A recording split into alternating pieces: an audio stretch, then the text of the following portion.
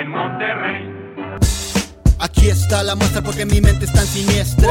Oye morrillo, aquí te pongo una recia. Esto es Minari by Nature.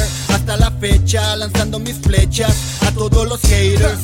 Give me the microphone, marcando mis... A couple things that I've observed since I've been here. Our host lives kind of informally. He lives beautifully. It's really creative. You know, it's really the ultimate creative environment where it's not too structured. It's not too clean. It's full of plants, it's full of life, it's full of animals, it's full of paintings and art. It's like, to me, it's awesome. It's the bare minimum you need for life. You don't need everything to be perfect. And that's kind of how our host lives, Ernesto. It's awesome. Pretty much everything that kind of like exists here is much cheaper if you want to rent a place in Monterrey, which is the most wealthy city in Mexico, the most Americanized city. You can get a very nice place for $200 a month. Basically, the rule is if it's something that doesn't need to be imported, it's going to be a lot cheaper here. Now, if it's something that needs to be imported, like say you wanted to order, like buy a drone, because they don't really make those here, I don't think. I think those are mostly made in the US and of course in Asia.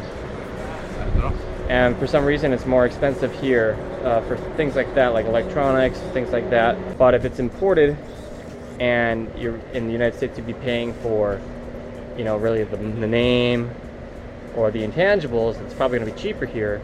And anything that's homegrown here is going to be generally cheaper than in the United States. With something like movies, or with like a brand label like Coca-Cola or something like that, something that's easily imported, you know, across the border, those things are also cheap because in the United States you're not paying for the product, you're paying for the name. There's just so many things you're paying for that are intangible. But of course, those companies, they price their items to the economy. They price according to demand. And of course in Mexico, the economy, people don't have as much money, and so the demand is therefore, you know, in a sense lower, and therefore the prices are lower. The food is really good. Very basic dinner, lunch, 37 pesos. It's like $2. It's definitely nice to have cash on hand. I'd prefer to have cash than a card. A lot of places accept cards here, but of course cash is always nice because there's a lot of places that don't. But yeah, the food is great. Food is extremely cheap. You can take a girl out on a date for $6. Movies are really cheap. You go to a movie, a brand new movie, for like $2. Drinks are really cheap too. However, it can start to add up for sure, especially if you're trying to travel a lot like we are, like a sort of couch surfing budget, as you might say. It can definitely add up. So it just really depends on what kind of lifestyle you want to live. So you want to try to kind of plan ahead. I mean, because there's places where the food is expensive and the drinks are expensive. Apparently even clothes are more expensive here. But my experience so far has been been pretty similar in price. When we wanted to wash our clothes, he does have a washing machine, but we just dried it on the ledge here. The sun. Why would you buy a dryer in a place so hot as this? So all in all, probably like 80% of things are like cheaper, like a lot cheaper. And but it does depend on where you go. I mean, right now we're actually in a really nice area, and so the grocery store across the street is actually similarly priced to the United States prices. But most places aren't like that at all. It's like Whole Foods basically. Monterrey is extremely commercialized, and there are many places in the city that you could easily mistake for being part of the United States. There are tons of fast food restaurants, there are Best Buys, shopping centers, even Buffalo Wild Wings. I've never been to a Carl's Jr. What the fuck, bro? What? Wings, beer, sports. Is there a better slogan? Seriously. I mean, one more. I mean, like, that's just like Carl's guys, basically. On one of our last days, we were all together. We had a great time together enjoying tamarind candies and listening to Tim tell us about all the amazing places in Mexico we should go next. Yeah, off the main line, you get close to this bitch.